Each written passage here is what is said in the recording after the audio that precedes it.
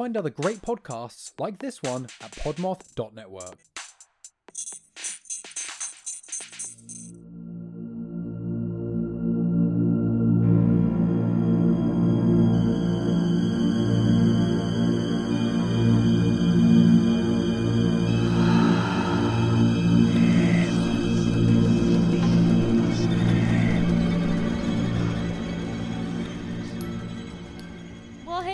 Everybody. Howdy, buzzards. This is Macy. This is Nicole. And you're listening to Buzz Killers, a proud podcast of the Podmoth Media Network. Boom, bang, that's the shit. Wham, bam, thank you, ma'am. Today's literally the first day I ever heard that. Macy said it, and I was like, ha! She was like, you've never heard that before? And I was like, heard of that? No. Well, well, there you go. Wham, bam, thank you. You learn something new every day. Nicole was giggling because I scolded her for trying the wine, but we've already tried this wine before, so. What? Sorry, not sorry. Macy? What wine is it? Let's just jump right in here. We are drinking, drumroll please. Gilmore Girls reference. Nobody gets it but me. 19 Crimes, Martha's Shard. Woo! We are so excited. We managed to find it. Macy found it. I found out that it came out at the beginning of February, and I went to the liquor store like that weekend and searched. And they normally have a pretty big, like 19 Crime. Like when a new one comes out, I know when the rosé, the Snoop rosé came out, they had a big display with the red and the rosé. Yeah. But Martha's only has the shard. So, but it's pretty awesome. Her face is on the cork. It's hilarious. There's also her signature on the top of the bottle. The neck. The neck. That would be the neck. It's her neck. Yeah, but sorry guys, we have tried this before. We couldn't contain our excitement. I picked it up and just was gonna just full on drink it, and she was like, "No, try it!" And I was like, "Oh, I'm so sorry, we had tried it already." And then I was like, yeah, I guess it's okay. I didn't even think about that. All right, so let me read this little doohickey. Read away. So I'm going to read the back of the bottle first because it's kind of funny, and then I'm going to read another little paragraph I found about what it tastes like. Okay. So 19 Crimes tells the true story of rule breakers who beat the odds and overcome adversity to become folk heroes. This spirit lives on today through innovators like Martha Stewart, a self-made icon who built a domestic empire. Martha's drive embodies the timeless values of the 19 Crimes mavericks who came before her. And I would actually love to see if we can scan this bottle. I was literally just thinking we didn't try and do the talking thing to see if it comes to life. So we should. We should definitely do that. And so she embodies the timeless values of the 19 Crimes mavericks that came before her with her felonies. Because she a felon? Because she embezzled money. I'm pretty sure, right? That's what she did? To be honest, I don't know. I feel like that's what she did. Okay, and so now I'm gonna read about what it tastes like. But Tell me what it tastes like. This Chardonnay tastes like green apple, lemon, orange blossom honey, and butterscotch. The mid palate adds peach mixed with lime, melon, and salty/nutty onless sensation, which we looked up, or it's enlise. I think it's enlise. Enlise. Enlise is a French term for when people leave yeast sediment in wine for certain periods of time to give it more depth or body or texture. So that's what that means. And there's also nectarine and guava. The acidity gives this Chardonnay excellent length, and flavors roll on. And it's very, very good. Mm-hmm. We love it. We did. We really like it. When Macy found it, she bought 2 bottles, and we very much couldn't resist. We drank one almost immediately. The same day. Literally the same day, and it was absolutely incredible. But for sake of the podcast, let's try it again. Let's do this again. Cheers. Still good. Just as good as the first time. 5 out of 5. 5 out of 5. 10 out of 10. Gotta love Martha. That was quick. The fastest mouth feels decision we've ever made. Yeah. Probably because we had pre-decided. Yeah, I was just telling Nicole I made like I went on like a binge and made a bunch of our posts that are like pre-made for the podcast like a while ago or today. And I was just like, I put this as a 10 out of 10 mouthfeels because I figured that's what we'd say. But we can change it. I'm just going to give it a 1. It's a 1. God, no, I couldn't do that to Martha. Martha, my girl. And we took a really awesome picture with the Snoop Rosé next to the Martha Shard, and we tagged 19 Crimes in it, and they featured us on their story. Yes, they did. It was so cool. Oop, I just dropped my chapstick. Oh, I thought that was me. Nope, it was my chapstick. You're cheap. My cheapsteak. Cheap. Do we have any other business? Well, we crossed the threshold of 11,000 downloads. Yes! Which was amazing. Thank you, buzzards. We love you so much. But outside of that, I don't think so. No business. Just listener's choice. Well, actually, you know what? Can I mention one thing What? that I don't think we mentioned yet? What? We were heavily following the Gabby Petito case. Oh, and yes. there was an update about that like probably 2 weeks ago, and I don't think we ever mentioned it. No, I don't think we did either. But just for all those who were following along, if you didn't see all the giant articles that were posted everywhere because the entirety of the internet was freaking the fuck out. And we all were like, we told you! They managed to uncover what Brian had written in the notebook that was found with his remains. Body, yeah. And it was basically a giant confession letter saying that he did kill Gabby. They didn't say what else the letter said, but they did say that within the letter, he confessed to killing her. So Gabby's family can have some peace. They have their answers. It doesn't bring her back. It doesn't make it any easier, but... And it doesn't bring him to justice, unfortunately. No, unfortunately, because he killed himself, he'll never see justice, but... At least her family has there's answers. There's a closure to the case, and there's answers. I mean, yeah. There's probably more in that note or letter or whatever he wrote. That will probably be. It'll probably be eventually released. But I know. I mean, like I saw that they, the Laundries allowed the Petitos to come and take Gabby's stuff. They like got to collect everything that was left in their house, so they got all of her things back from them. Good. Which should have happened a long freaking time ago. A sad yet closure to the case. A sad closure to the case that a was lot of not people good kind grammar. of figured was coming. Yeah. But many people guessed, but we got confirmation.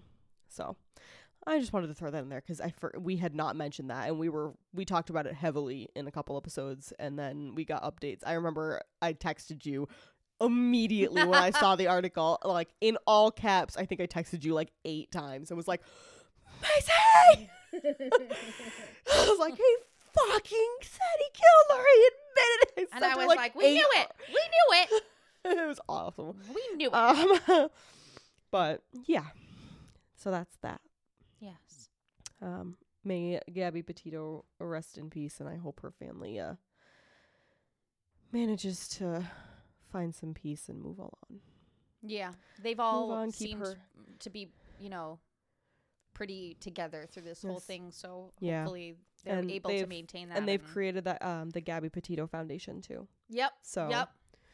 They'll be keeping her memory alive, which is really nice. It's nice agree. to know. I agree. All right. But outside of that, I don't think there's anything else. Listener's Choice episode. Duh. Duh. All right, Nicole.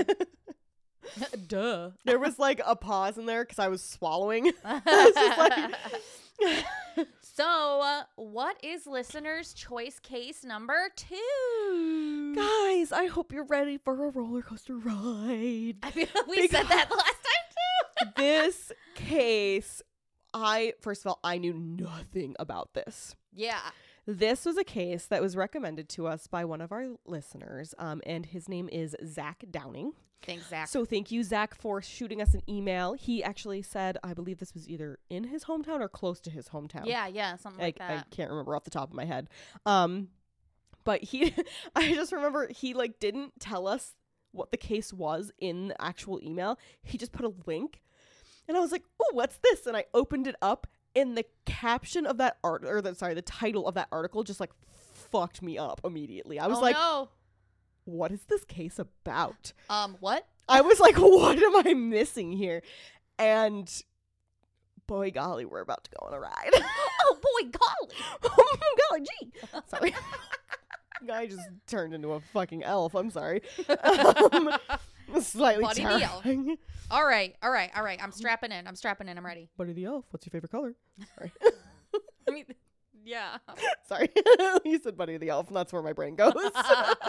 When he picks up the phone, he's like, Buddy the elf, what's your favorite color? Mine is, I love you, I love you, I love you. That's what I think. Or when he's like, Satan. That's the best. Honestly, one. that whole movie is just fucking genius. It's the best movie.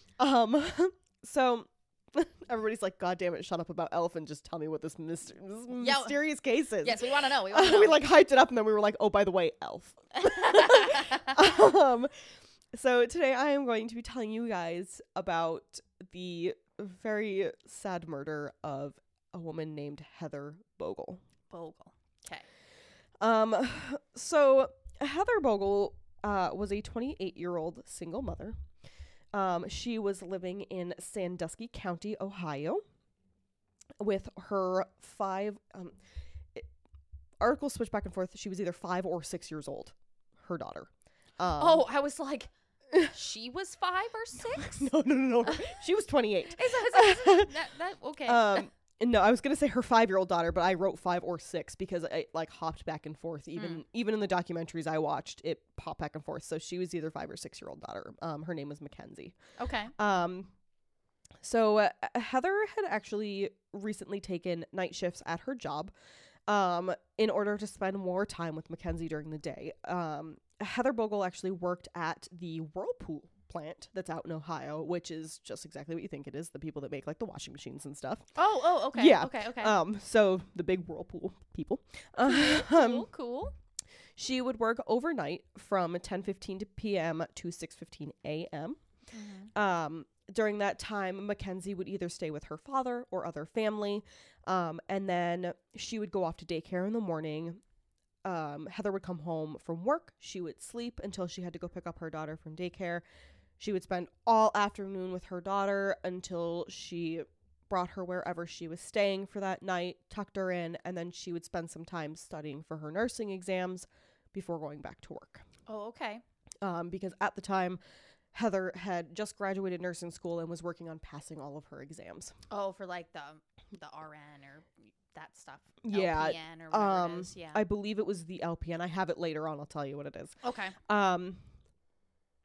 So she was extremely dedicated to her daughter.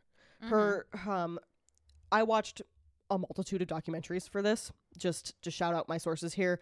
There was an episode of 48 Hours. There's an episode of Dateline. And then there's an episode of MTV True Life Crime. Oh, I've seen that. Which is interesting. I don't know if it's new, but there's only 2 seasons of it. And I couldn't figure out if it was canceled or if it was new. And I just didn't People look further Magazine into it. has one too. Do they really? Has a true crime thing that it's on Discovery Plus. I saw it the other day. Things I did not know. I was like, what? I feel like every time I turn around, it's like, here's 18 episodes about this one case because there's 40 million shows that cover this kind of stuff. There's a new one every 5 seconds. But I watched those 3 and they were all very in-depth and they were very good to watch. I highly recommend watching them. Their locations will be in my show notes because they're kind of all over the place. Okay. I had to buy the MTV episode. It was like $3. Oh, like off Prime or half something? of Prime. Oh, okay. Yeah. Okay. It was the only place I could find it. That's happened to me a bunch of times. I've had to do it a few times. Well, now that they have Ghost Adventures on Discovery Plus, I don't have to. But I've previously have bought multiple episodes of Ghost Adventures because that's how I had to watch it. Yep. But anyway, so Heather's sister Jen said that her daughter was just her world. She didn't do anything else besides try and make her daughter's world the best it could be. Yeah. She always wanted to spend time with her. She wanted to make money just to give her the best life she could, basically. Like, Okay. this is her everything. And it's emphasized, like, that's why I'm trying to emphasize this a lot, is because this is mentioned in everything I read, everything I watched. Her life was her daughter. Okay. Okay. She never married Mackenzie's father, whose name was Richard. They did date for many years. They fell in love quickly, moved in together. But after Mackenzie was born, their relationship kind of started to wither, and they eventually just kind of fell out of love, but they remained mutual friends. They took very good care of Mackenzie, and there was no bad blood between the two of them. Okay. They were good. Okay. In all aspects of it. But Heather was just, from the time she was born, she basically was a very aspirational person. She would audition for game shows. She always dreamed of being a nurse, which is how she ended up going to nursing school. Okay. And as I said, her most recent aspiration was just to give her daughter the best life possible. This all leads up to April 9th of 2015. Security cameras would record Heather as she walked out of work at 6:17 in the morning, and this would be the last time she would be seen alive. Oh no. You can see her. They show Noir's like in the lamp right now. Get out of there. Sorry. And it's very much glass. Okay. Excuse me, ma'am. Please Ma'am? don't Ma'am? chew the cord to the lamp. We do not want fried kitty for dinner. There we go. Okay. Distract with the Sharpie. Yeah. Play with the pen. Play with the pen. Don't play with the cord. It's a closed Sharpie, just so you guys know. So anyway, so they show this video, and you can it's kind of a blurry video, but they know it's her. They capture her walking out into the parking lot, and then she is not seen again. Heather would fail to pick up her daughter from daycare that day. And what would really kick off the chain of events is the fact that Jen, her sister, was Mackenzie's emergency contact. So Okay. if Heather failed to show up, Jen was the one that got the call. They would call her. Okay. So they called Jen and they said, Heather has not shown up. Mackenzie needs to be picked up. And immediately Jen was like, what the fuck? Yeah. What's My up with sister this? does not do this. She is not like this. She would not miss time with her daughter. She would not call me and tell me she couldn't make it to pick her up. Something's off. So she... Yeah, like if something were to happen, she would have called me and been like, "Hey, can you pick up?" Yeah, Mackenzie? like my car broke down. I Yeah. need you to go pick up Mackenzie something. Okay. She And got- this is in the era of cell phones, so like that. Yes. Could This is happen. 2015. It's hard because a lot of times we cover cases that are quite old, and she's just gnawing on your Ow! wrist. Ow! Let me go. Mommy. Ow! Ow! She's got me good. Oh, you okay? Yeah. She I hurt. saw that. I saw her claw in your hand there. Ow. Mommy, I just want to play with the giant toy that's hanging from your body. Oh, that's your body part? I am not sorry. Sorry. Sorry. Go away. But Not petting you now. so Jen, extremely worried, goes to pick up Mackenzie while also attempting to get a hold of Heather. Right. She calls her repeatedly. Every call goes straight to voicemail. She then tries to call Heather's friends to see if any of them had heard from her. They all said the same thing. They hadn't heard from her all day, and their calls too were also going straight to voicemail. Okay. So they called police, but police said she is an adult, and it's only been A couple of at this hours or point. whatever. I mean, it was 6 a.m. was the last time she was seen, but they don't know this, and it's probably mid-afternoon when they're supposed to pick her up from daycare. Right. Right. And so they're like, it's only been about maybe a quarter, maybe a quarter to a third of a day. We can't really do much right now. Call us tomorrow, Yeah. and we'll go from there. Which Exactly. This wasn't enough for Jen. Jen was like, fucking something's wrong. This is not my sister. Screw you. She immediately, with the help of Heather's friends, made missing persons flyers, started hanging up and passing them out. I would do that for you. I would do that for you. Thank you. Till the day I damn dad. I'd be like, I would have heard from her already today. At least once. Listen, even if it's just a dumb meme, I hear from Macy at least once a day. At least once. And it's not normal if we don't.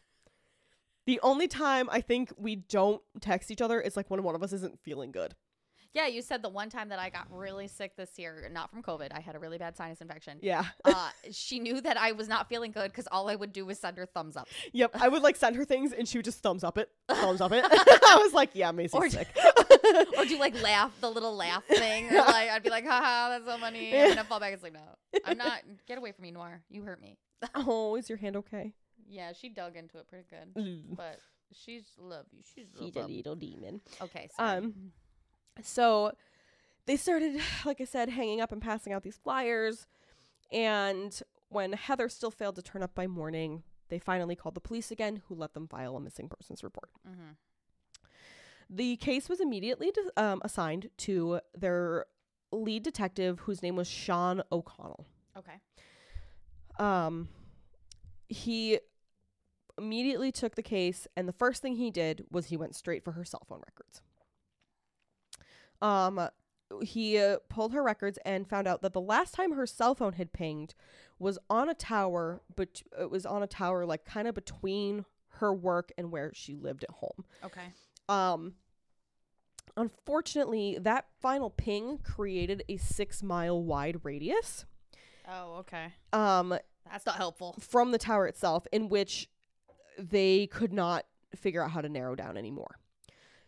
So they said that because the phone kept going to voicemail and they weren't getting pings anymore, it had either just died or somebody had broken it or turned it off. Or something. Yeah. It was no longer active, basically. So as they relayed this information, Jen actually went with one of Heather's friends named Dana, and they actually went into this 6-mile radius and drove the neighborhoods that would fall within that, trying to just see if maybe they could find anything. Like her car or yep, anything. because at this point, not only is Heather missing, but her car is missing too. Mm-hmm. Mm-hmm. So they're just trying to find something. Unfortunately, their search was kind of empty-handed. They got nothing. Right. Was tangent. Was this 6-mile radius, I mean, and you might not even know, on her way home? Yes. It fell between where she worked and her home. So it would have been somewhere she drove through every day. Kind of. Okay. It was it her, what I'm asking, I guess, was it her normal route? Not really. Okay. Yeah. Okay. That's what I wanted. Yeah. I got you. It was like, I'm picturing the map that they showed in one of the episodes that I watched. And it's like she worked out in Whirlpool and then would drive west. I literally just had a compass in my head. Would drive west to get home. And this tower was just a little southwest. It was like kind of, instead of going straight home, she like kind of would have had to go doop, doop. And like it wasn't. Okay. It was something that would have been either like she was going somewhere specifically to stop somewhere, but she wasn't headed straight home. Okay. Sorry, I did not phrase that right. No, I get it. So detectives then discovered that Heather had actually been seeing somebody for the last few years. Oh. She had been dating a woman who worked at the Whirlpool factory with her named Carmela. Okay. So they discovered that, well, originally their relationship was very happy. Within recent months, they had started to fight a lot. Okay. And they had actually broken up just a few days ago. Oh. Yeah. That's sus. Okay. That's hella sus. Because that's the first person they look at. Right. So they found out that they had broken up during a fight. But when interviewed for Dateline, Carmela mentioned that she was absolutely in love with Heather and that she was positive that Heather was in love with her too. Okay. investigators were kind of unsure about this. Detective O'Connell speculated that Heather was not so happy and based that off of statements that were told to him by a few of her family members that, she wasn't quite sure about the relationship and was questioning it altogether. I mean, you can still love someone and question the relationship, though. Exactly. Like, she's currently trying to work her ass off and make a great life for her daughter. mm-hmm. That's her focus. Yeah, that's her priority. Like, it's very easy to see how you can question a new relationship like that. Right. So, take it as you will. But at that point, detectives really wouldn't have too much more time to dig into her background and all this other information because they receive a call that somebody has found her vehicle. Oh. So, Wowza. they received a call that somebody had spotted her vehicle parked in an apartment complex. Now, this complex was not anywhere that Heather was familiar with. She did not know anybody that lived there, never knew anybody that lived there, and had never been there before. Oh. This was a totally random location. Okay. And for reference, these were called the Somerton Apartments. Okay. So when they discovered the car, it was parked in a parking spot at this complex. The doors were locked. Everything looking through the glass appeared copacetic. There was no issues. There was a backpack on the front seat with a handwritten note. And that was about it. So they unlocked the car, they gained access, and they found out that the handwritten note on the front seat was actually written by Carmela. Oh. Whose last name I just didn't say her full name, is Carmela Badillo. Okay. It discussed the recent argument that they had, and said how much it had hurt her, but how much she still loved Heather and wanted to be with her. Mm-hmm. Outside of this note, the main cab, nothing. Until they turned their attention to the trunk. Oh, to the trunk. Sorry. Yes. I thought you said to the drunk. To the trunk. And I was like, haha, Martha Shard. I was sitting in the corner. doing No, I'm kidding. doing its job. Martha Shard is doing its job. Okay. So they would pop the trunk and immediately they would discover Heather's body. Shit. Yes. Heather Man. was laying on her side in the fetal position, dead in her trunk. Oh. She had bruises all over her body. She had been very badly beaten. She had been shot twice in the back, and there were marks on both her wrists and ankles that indicated she had been tied up. Oh, no. The wounds on her arms and hands were clearly defensive wounds. One of the weirdest parts of the discovery of her body was that she was dressed in an oversized red Mickey Mouse Disney World t-shirt.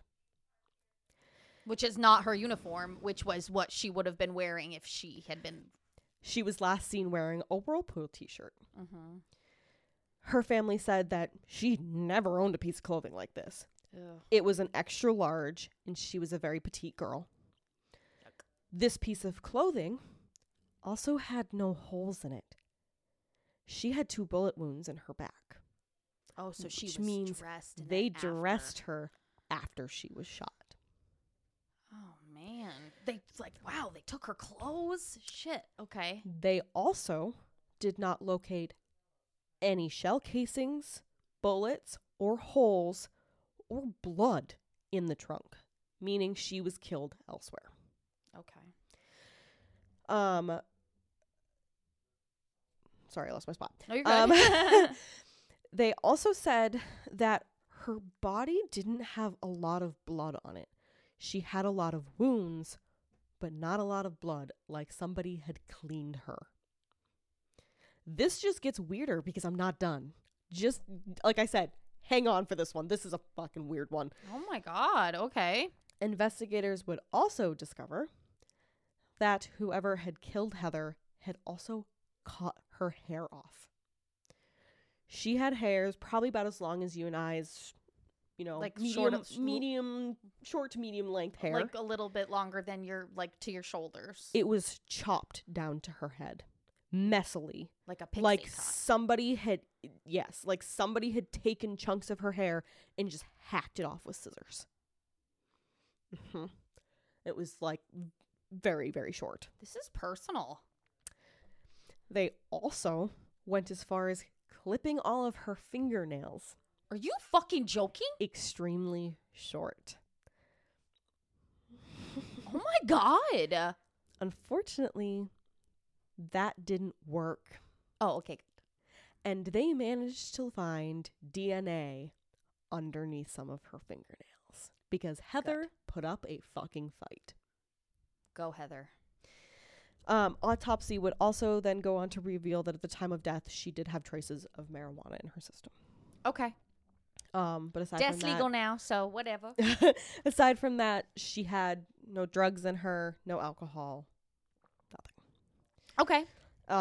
And they did conclude that she had died from the gunshot wounds, several of which there was 2 of them, which had hit major organs. Oh no. Yeah. Did they say where in her back? No, they didn't. Just said in her back. They just said her back. Okay. Because because you can hit somebody in the shoulder and they won't die, but Yeah. you can hit somebody a little lower and you'll hit their lungs and shit. And what I'll tell you is, if you opt to watch the MTV True Life Crime episode, they do show some pictures. They do not show the bullet wounds, but they have pictures of her hands and her feet, the side of her face, and her head. Like, so you can see her, like, from her hair, like her forehead up. So you can see her hair. You could see all the bruises that she had down her chin, along her jawbone. You could see the bruising she had from her hands up to her elbows and from her knees down to her feet. Jesus. So, and they show partial images of how they found her in the trunk. They cut off from basically like mid-waist down. Like you that's what you see. I'm sorry. You see like mid-waist down. They don't show her top half. Now, question. Yes. She did not have pants on, just the shirt. She did have pants on. Pants? She was fully dressed, but the shirt was not hers. Well, the shirt was not hers. Yes. She had on Okay. She also had on jeans and sneakers. Okay. She was fully clothed, but the shirt was not hers. Which means that they would have had to have pulled those, like cleaned her and pulled those pants back on and put those shoes back on. There was no sign of rape. She was not raped. No, I know. You didn't say that. So I was just assuming like they washed her, right? Oh, they cleaned her, right? You're right. Which means you're having to put jeans on a body that is dead weight. That's true. Which is I did not think about that. heavy. That's why I was like, no, they didn't take her clothes off. But you were like, no, they cleaned her. And I'm like, you're right. I didn't think about that. That's actually... They would have had to take off all of her clothes, wash her, and then put them all back on while it's dead weight. Mm-hmm. Which is like your full body weight. Before she enters rigor. Before rigor. Mm-hmm.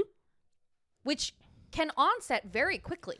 Because they did it fast enough that they were still able to get her curled into a fetal position into the trunk. Yeah, because if she'd been in rigor, there'd been no way. Into the trunk of her very small sedan. It was a 4-door sedan, like with a pop trunk.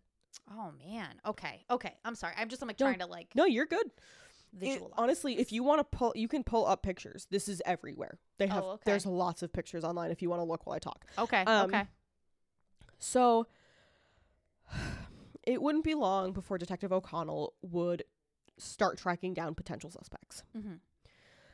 The first was actually an unknown suspect. Okay. Who they believed to be obviously the main killer, but it would be someone that they wouldn't identify till later. Okay.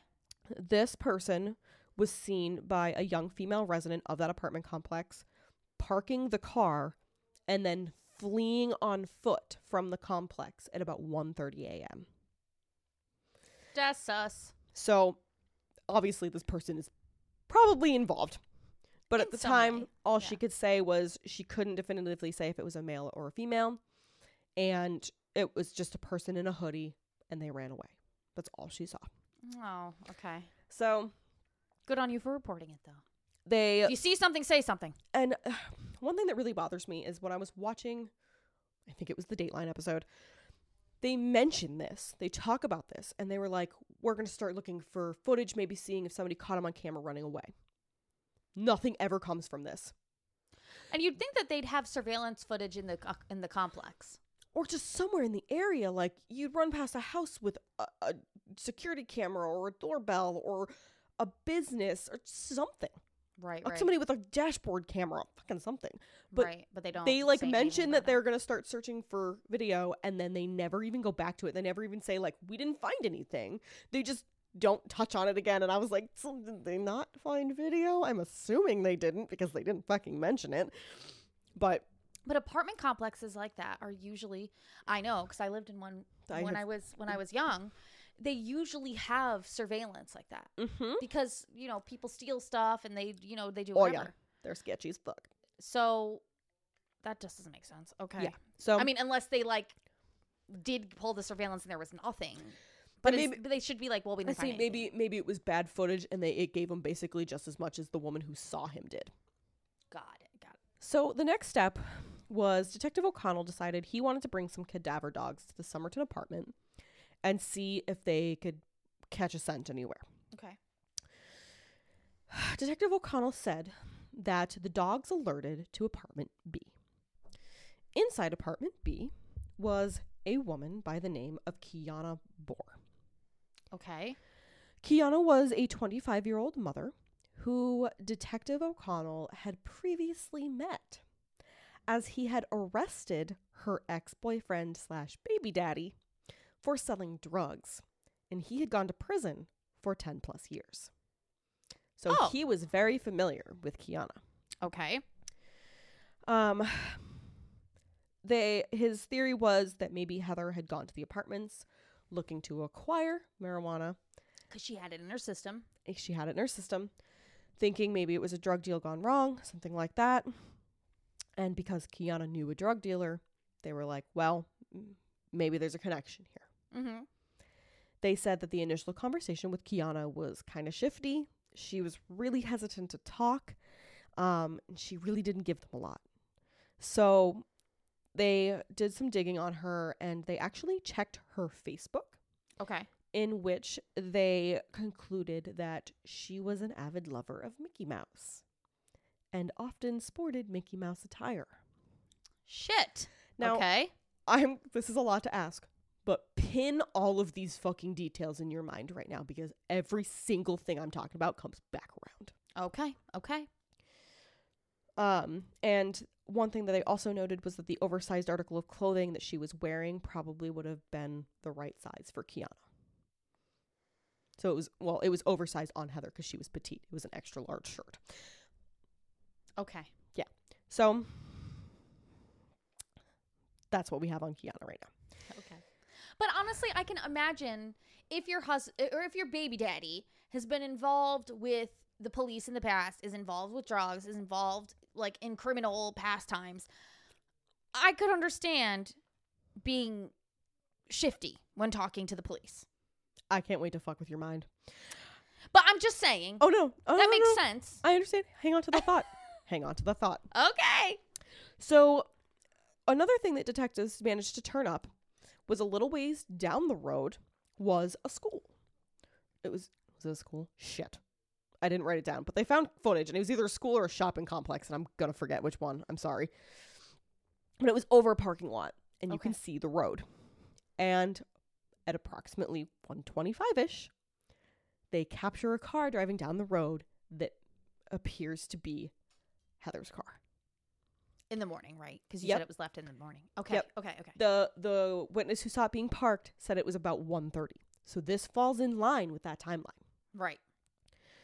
They said that not long after Heather's car drives by, a white SUV also passes the camera. They said that a similar car belonged to a man named Omar Satchel.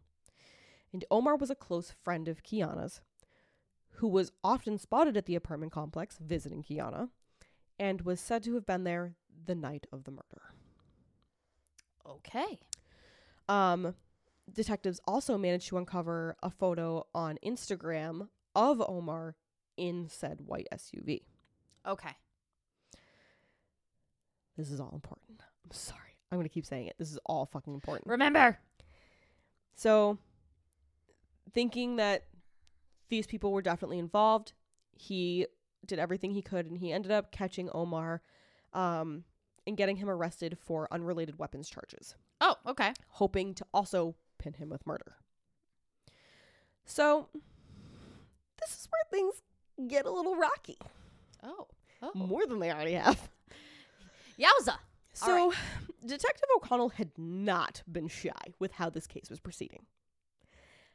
He slapped Kiana's name, Omar's name, and a suspect that I will mention in a few minutes into the newspapers. Dumb. Despite having no true evidence linking them to this crime. Dumb. Yep. Say nothing. Literally the only connection at this point was that they were connected to this complex. And that nothing which else. is where her body was found. You could have arrested the entire apartment complex for that. Right. But he focused on these 3 people. Yikes. That's not good. So, in the episode of Dateline I watched, Kiana herself would be interviewed. Oh. Kiana said she never in her life had sold drugs. That was purely her ex. She was never involved with any of the sales side of it. She had never met Heather before, had never even seen her or heard her name before. Mm-hmm. She said she did not understand how they claim a cadaver dog alerted to her apartment, that she believed that entire claim was false. Because he had dealt with her before. Mm-hmm. Okay. She said that the negative history between O'Connell and her ex made him kind of have a vendetta against her, because he couldn't get anything on her when he took down the ex. Because according to her, she was not involved. She was not involved. Shit. Which is why, like, this. Oh my god, this pisses me off so much. So why would you say anything? Why? No comment. The answer is always no comment. No comment. This is an active police investigation. No comment. Because this will come back to bite you in the butt. If you find any evidence whatsoever in a trial, the lawyers will fuck you up. Oh, wait for it. Okay. They'll fuck you up. Hold on to this. My dad's a lawyer. He'll fuck you up. My dad will fuck you up personally. He's so smart. So she then went on to say that the allegations that she often wore Mickey Mouse apparel were very untrue. She had one shirt, which, yeah, she'd taken pictures in before, and she still very much had that shirt. She even went on to say that she had been described as evasive during her interview with police because at the time they gave her no warning that they were coming, knocked on her front door, and she had been smoking marijuana, which at the time in Ohio was not legal. Which would explain the shiftiness. So she openly admitted, I was doing something illegal. And I did not want them to arrest me. And the cops knocked on my door, a cop who I know, who very much had it out for my ex. Of course she's going to act shifty. Right. So, this just gets better. Also, speaking with Dateline, would be Omar Satchel. I like that his name is Satchel. I love it. So, Omar also said he had never met Heather, never heard her name, didn't even know what she looked like until someone showed him a picture. He said he felt like instead of trying to solve this crime, that the police were just trying to pin it on him. Okay. His own lawyer said that they were eyeing him because he did have priors, some of which were violent, to which he owned up to. You watch them in the Dateline interview, and the interviewer gives him a list. And it's like, these are your priors. Like, what do you say about this? Yeah. He was like, yeah, like, I have priors. And I understand them looking at me for this. But I answered all of their questions truthfully. I did not know who this was. I could not give them any information. And there's no evidence against me. And they were still acting like I was guilty. Other than the fact that there was a car similar to mine that they could not see the license plate on, apparently. Oh, that face. Nicole's like, just wait. Omar even explains that the white SUV that he's supposedly been linked to, he no longer has. And has not owned since he moved to Ohio from a different state. He got rid of that car before he moved to Ohio and has not had a white SUV since. The photo, are counting your chickens before they hatch. The photo of him in that car was over 2 years old. What the fuck? And they didn't verify any of this? No shit. What the fuck? So, most importantly, Omar had a motherfucking alibi. Oh my god. Omar had a goddamn alibi. Shit. They did not mention what it was, but they said he had a solid alibi. Oh man, this is just... And he was still considered one of the top suspects and had his name dragged through newspapers. Even though there's no evidence, he doesn't own the car, doesn't know this person. Another suspect that comes into play, who was also dragged through the newspapers, was a man by the name of Kayri Jeffrey. Okay. Kayri was named by an unknown source. It was kind of a tip that came in that said they had seen him dumping a murder weapon, saying that he had put a gun in a bag and thrown it into a river. Okay.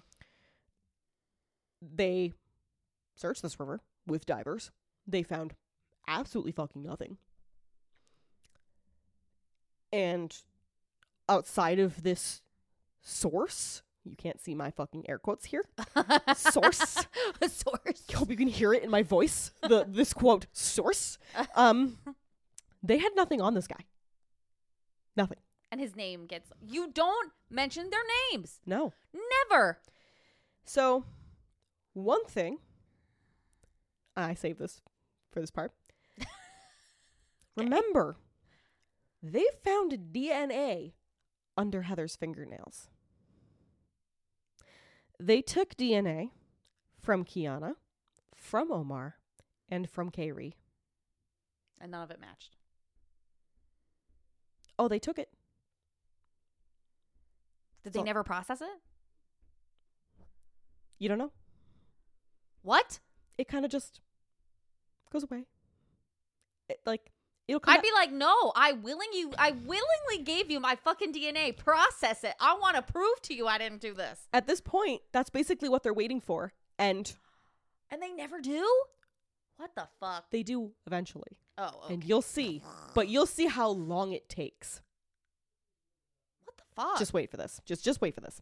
This make me angry. Justice All is of these people's lawyers should sue the police department. Sweetheart. I'm gonna tell you right now, justice is gonna be motherfucking served, and you are ready. I'm not prepared. Jumping out of your seat with joy because this is great. Okay, I'm ready.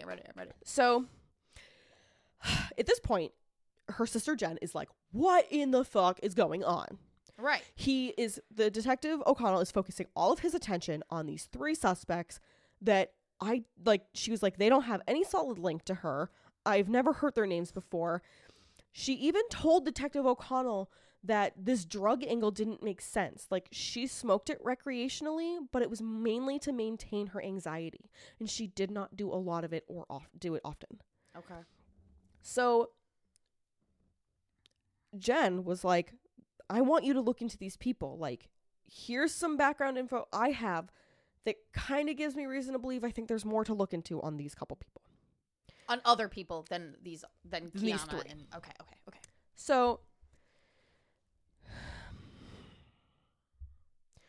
first person that Jen wanted O'Connell. Oh my gosh. Restart. That's what I did last time. My mom thought that was so funny. She was like, you were like, she was like, you all of a sudden were like, It's like that rewind sound. Okay, rewind. So the first person that Jen wanted Detective O'Connell to look into was one of Heather's brothers. And this was Heather's brother, whose name was Josh Feasel. Jen described their relationship as volatile. She said that just hours before Heather disappeared, Josh had sent her multiple text messages insulting her for failing her first attempt at the nursing exams. They said, quote, "Too stupid to pass LPN BAT exam," followed by, quote, "low expectations of yourself, typical trash like your mom and dad." End quote. Wait, this is her brother? Yes. They did not break down her family very well. I'm assuming he had a different last name. I'm assuming either half brother, step brother, something like that. Something like that. I did not read much about her parents. I don't know if they were around. Okay. Everything, even like the documentaries really didn't go into like her upbringing, her family. It was basically her sister Jen and then this mention of her brother Josh. Okay.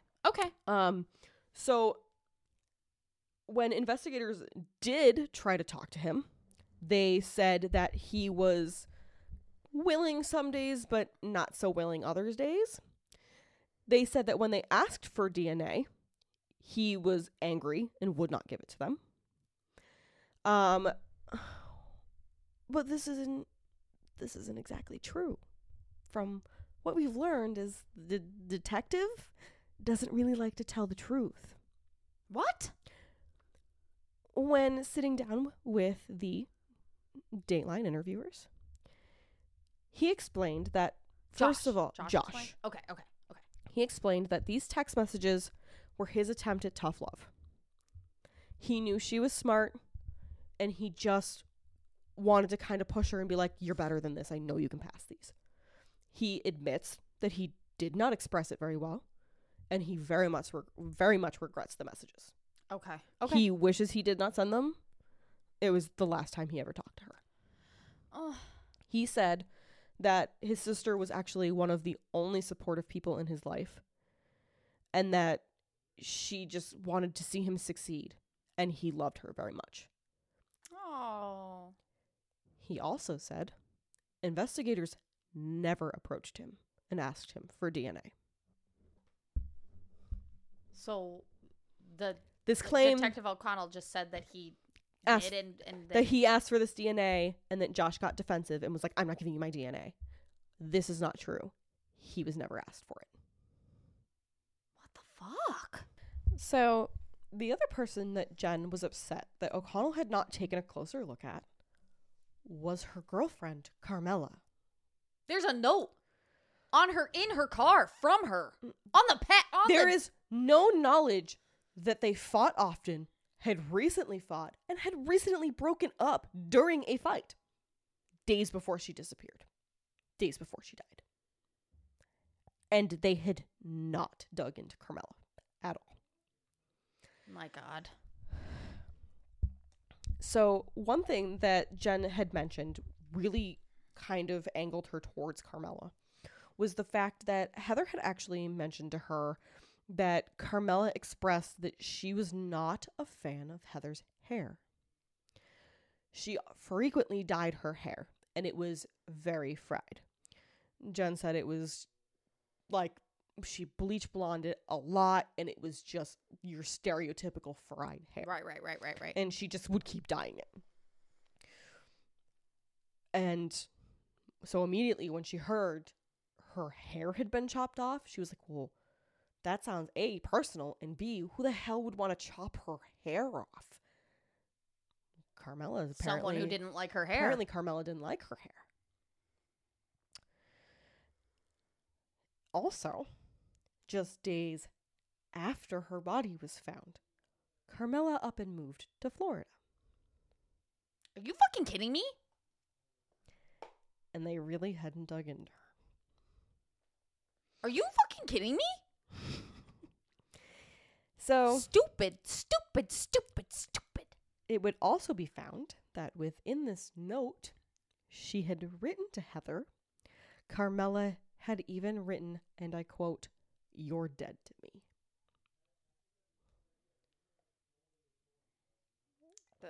Sips wine. That pause was me sipping wine. like very sassily. Like, With all the sass. you have no idea what's fucking coming. I'm gonna fuck your day up. Get ready. So O'Connell didn't really do much with this. He listened to Jen, didn't take any of this to heart, and was just like, I'm gonna keep pursuing the drug angle. And just kept going after Kiana, Omar, and Kaylee. You are supposed to look at every single possibility. So Jen, at this point, was like, I've had enough. I would hire a PI. She called the police department and said she wanted O'Connell taken off the case. That he was not doing a good job. He was not giving them updates. They had no idea where the case was. That he was not listening to them. That he was not interviewing everybody properly. Nothing had been done right. Sorry, I just knocked my mic. The sheriff said, well, he's the best detective we have. I don't give a shit. And backed him. This is just bad police work. I'm sorry. I'm sorry. Oh, I'm so mad. You're about to have a time with this. I'm so mad. Trust me. Hang on for one more second. I promise you this gets good. Okay. So, at this point, Jen is like, I just want to keep bringing attention to her case, and I want to make sure people don't forget her name. Mm-hmm. So they made signs that said justice for Heather Bogle, and they were like those election signs that you see in people's yards throughout the year. Oh, okay. And she gave them out to everybody in the community. They all had them. Well, good. They should. So, the problem is, before they could even attempt to make an arrest in Heather's case, the county's very own sheriff, whose name was Kyle Overmeyer, which is Detective O'Connell's boss, was arrested for stealing drugs. Turns out the sheriff had a really bad drug problem. He was stealing them from evidence? Oh. And got caught stealing the drugs and was arrested and fired. Oh my God. Okay. And so, at this point, Jen is like, holy shit. Is this not proof Like, to what I have been saying? No wonder this department's fucked up. The sheriff is a druggie. I've got this incredibly misled detective. What the fuck is next? Oh, there's a lot the fuck is next. Oh my God. Now, at first, O'Connell denied this. What, denied that the sheriff had been arrested? Oh, no. This is my lead up. This is my build up. Okay. He denied this. But they started looking into Detective O'Connell. And not just anybody. The state's I can't talk. I'm so excited about this part. The state's attorney general started investigating Detective O'Connell. Shit. You're in trouble. For things such as tampering with evidence. Oh no. And coercing witnesses. So he denied this at first. But Jen was like, it is entirely clear to me why this case was not getting solved. Oh my God. So the pressure from the community, topped with the possibility of criminal charges coming at him, Detective O'Connell resigned. Good. And in order to make ends meet, he resorted to managing a McDonald's. I wish you would see my face. I look like Kermit. You do look like Kermit. When he like scrunches up his face. So, at this point, obviously, they elect a new sheriff. And in comes Sheriff Chris Hilton. Okay. And God bless Sheriff Chris Hilton. Oh. And his new head detective, Major Nick Katsopoulos. Oh, God bless you. They quickly took over the case. And Sheriff Hilton had actually run on the platform of solving this murder. Because there's so much evidence. Like, He said that justice has not been served and it's unfair. That this case... there's evidence that it's not these people, and we should be looking into other people. That this case is not being handled, and I am going to solve it. Okay. And solve it they do. Ooh! So, the new detective believed that O'Connell kind of just started out going down the wrong path, saw people he recognized that had a shady history, and just kind of honed in on them. He dug himself into a hole, and it was too late to turn back. Yeah, he didn't know how to dig himself out. He had gone public with these suspects, which is fucking stupid. Stupid. I'm sorry if you just heard me burp. I did not. Not until you said anything. Talking more to the listeners. I think the mic might have got that one. It's Martha's fault. God damn it, Martha. God damn it, Martha. Ow. Did you just hear that? I heard you slap. Damn, that was loud. I slapped my leg. And You it have a was nice red really handprint loud. on your Yeah. pants. Woo! So he began by reviewing Kiana, Omar, and Kayri. He said that there was absolutely nothing Against them. linking them to this crime. Question. Answer. How long was it from when everything happened and O'Connell got put, do you know anyway, that O'Connell got put on the case until these new people took over? Do you know how long it was?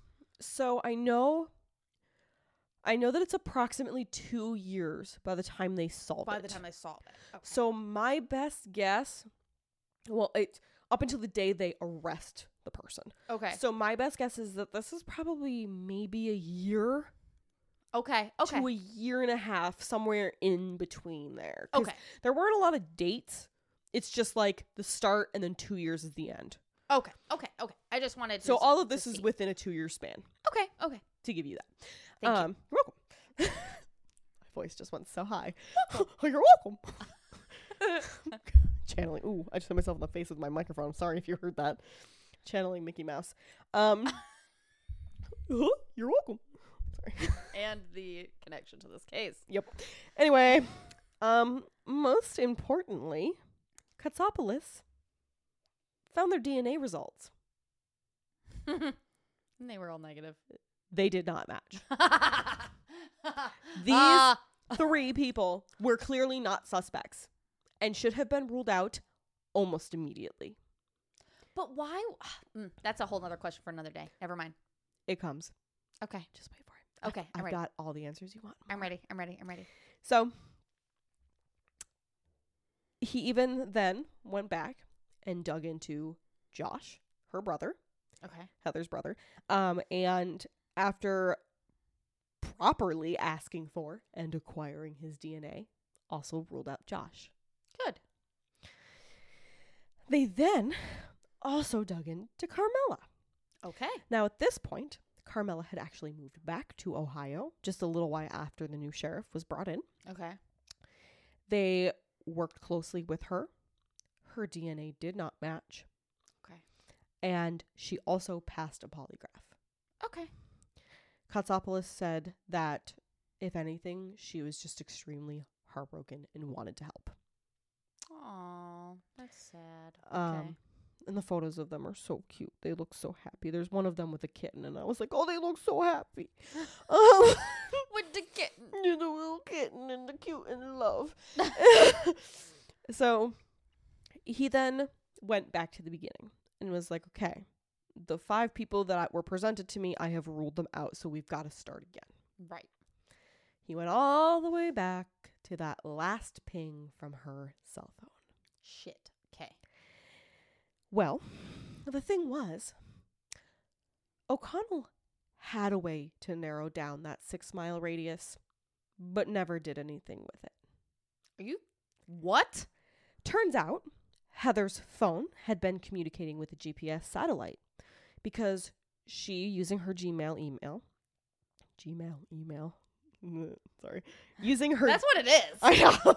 Using her Gmail, had signed up for that app, Hangouts, where she would text Carmela and also frequently share her location so Carmela knew where she was, and vice versa. So this GPS is pinging her near exact location, like within 100 feet. Is this, location. Was O'Connell just fucking stupid? Or was he just incompetent? When he went back to review all of this beginning information, he had gotten as far as getting a search warrant for Google to get her location and never filed it.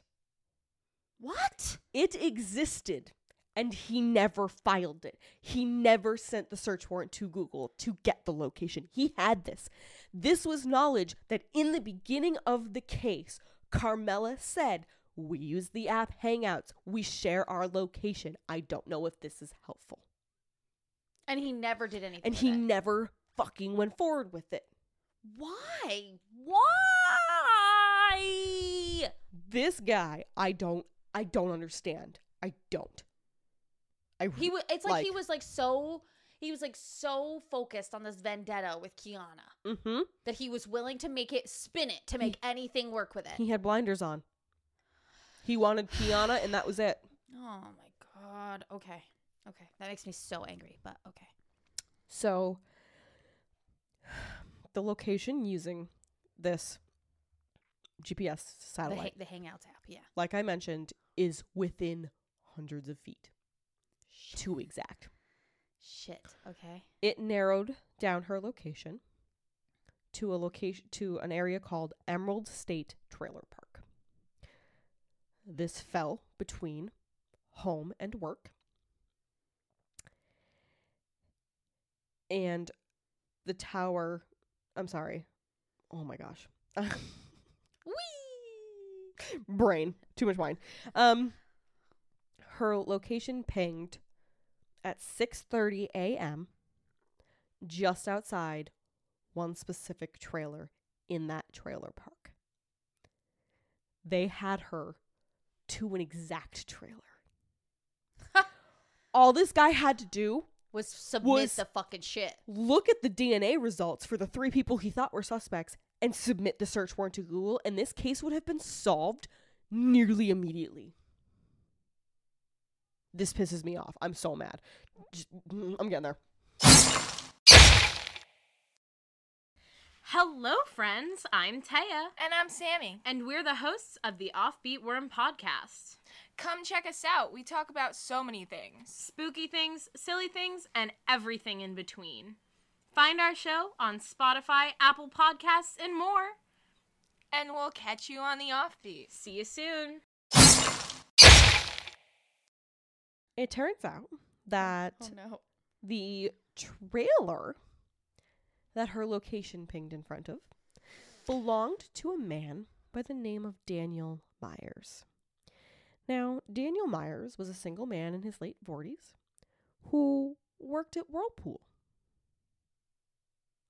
Shit. Are you kidding me? Well, his name had never come up in the investigation prior. He was very much in her life before and even after her death. I'm interested. Let's go. So this is also when Katsopoulos learned that O'Connell had completely dropped the ball on interviewing any of her coworkers. I know! I was about to be like, why were her coworkers not interviewed? The last time she was seen was at work. Was at work! And they never interviewed any of her coworkers. He never did anything. What the fuck is wrong with this guy? He also failed to follow up on an emailed tip that came in. What the fuck? The email had a couple questions at first, and then at the bottom said, quote, I don't know if you have any suspects, but I know someone who works at Whirlpool that is very capable of doing that to a woman. If he had followed up with this email, he would have received the name Daniel Myers. What the fuck? in an interview with in the Dateline interview, you actually get to hear bits of the very first interview they conduct with Daniel Myers. And they do this in his home. They go to his house, they knock on his door, and they talk to him for a few minutes. Okay. So they originally hold off on the information that they've got her location to right outside his trailer. They do Good. not tell him this. Good. So they ask, how well did you know Heather? Well, I've seen her at work, hi in passing, that's it. When asked if he'd ever seen her in the area or if she knew any in the park, he said no. When asked if he'd voluntarily, give his DNA so they could just rule him out as a suspect because everybody else has, he said, quote, "I'm going to pass on that. I didn't really know the girl or anything like that."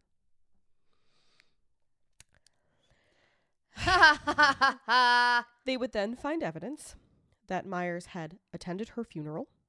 His name was signed into the registry book. They also found out that he donated $125 to the GoFundMe campaign that was set up for Heather's daughter. He wrote a message with his donation that read, quote, "Heather, you are such an amazing person. Although we have only known one another for such short time, I have come to appreciate our talks about our kids. I am distraught that there will be no more of your smile at work. You will always be in my thoughts. Your daughter will always be in my prayers. God bless you, little Missy." If my silence says anything, it means that my mouth is just open. At this point, they very much know he's not telling the truth. Yeah. They've got her location literally like to his front steps, basically. So, And he's just like, "Dur-dur-dur." and at this point, he is also the only one that is not willingly giving DNA. Everybody's like, "Yeah, it wasn't fucking me. Take my DNA. I don't care." Rule me out. Rule me out. And he says no. So Katopoulos gets a search warrant and also gets another warrant. So he gets a search warrant for, sorry, I didn't do that very well. He gets a search warrant for his trailer His property. and then gets another warrant to get his DNA. Haha. Upon searching his property, they find that several pieces of Myers' trailer subflooring had been freshly replaced. Oh, his subflooring? Yes. Okay. So underneath the carpets and stuff. Okay. In both the living room and the bathroom. And that this was done within a week of Heather's death. Because all you have to do is call the company and they have all the record of that shit. Uh-huh. Utter. Myers also purchased a new mattress within the same time frame. What? They also would learn that Daniel visited the dentist just a couple months later to get a broken tooth fixed. Because she fought him. Because she fucking fought him. Yes, Heather. Yes. And then came the piece of evidence they needed most. His DNA was an exact fucking match. Yes. They had their motherfucking man. This fucker thought he got away with murder. And This fucker thought he got away with it. I think and at first it caught me a little off guard. So I think it was the MTV one. They interview Sheriff Chris Hilton. Okay. And he talks about the moment when the detective Katopoulos comes to his office and is like, His DNA matches. his fucking DNA matches. And the fact that in that moment he was like, the way he expresses it, he almost tries to reenact it. And and it sounds terrible, but he was excited. He was like, his fucking DNA is a match. Because I mean, I'd be like that too. You want to And get justice for this person. It sounds awful because this young woman has died, but they are so excited because they have solved this fucking case that has been done wrong for almost 2 years.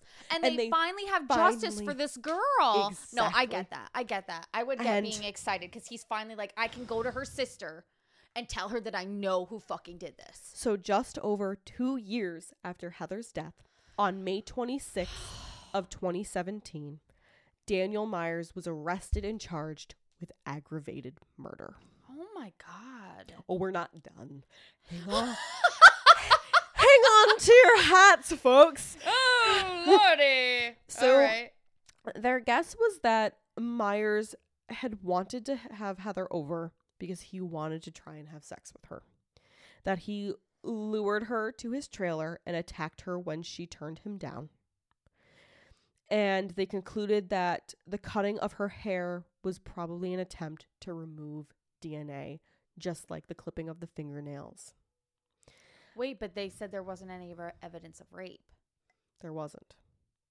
So whether it was his blood Or her blood.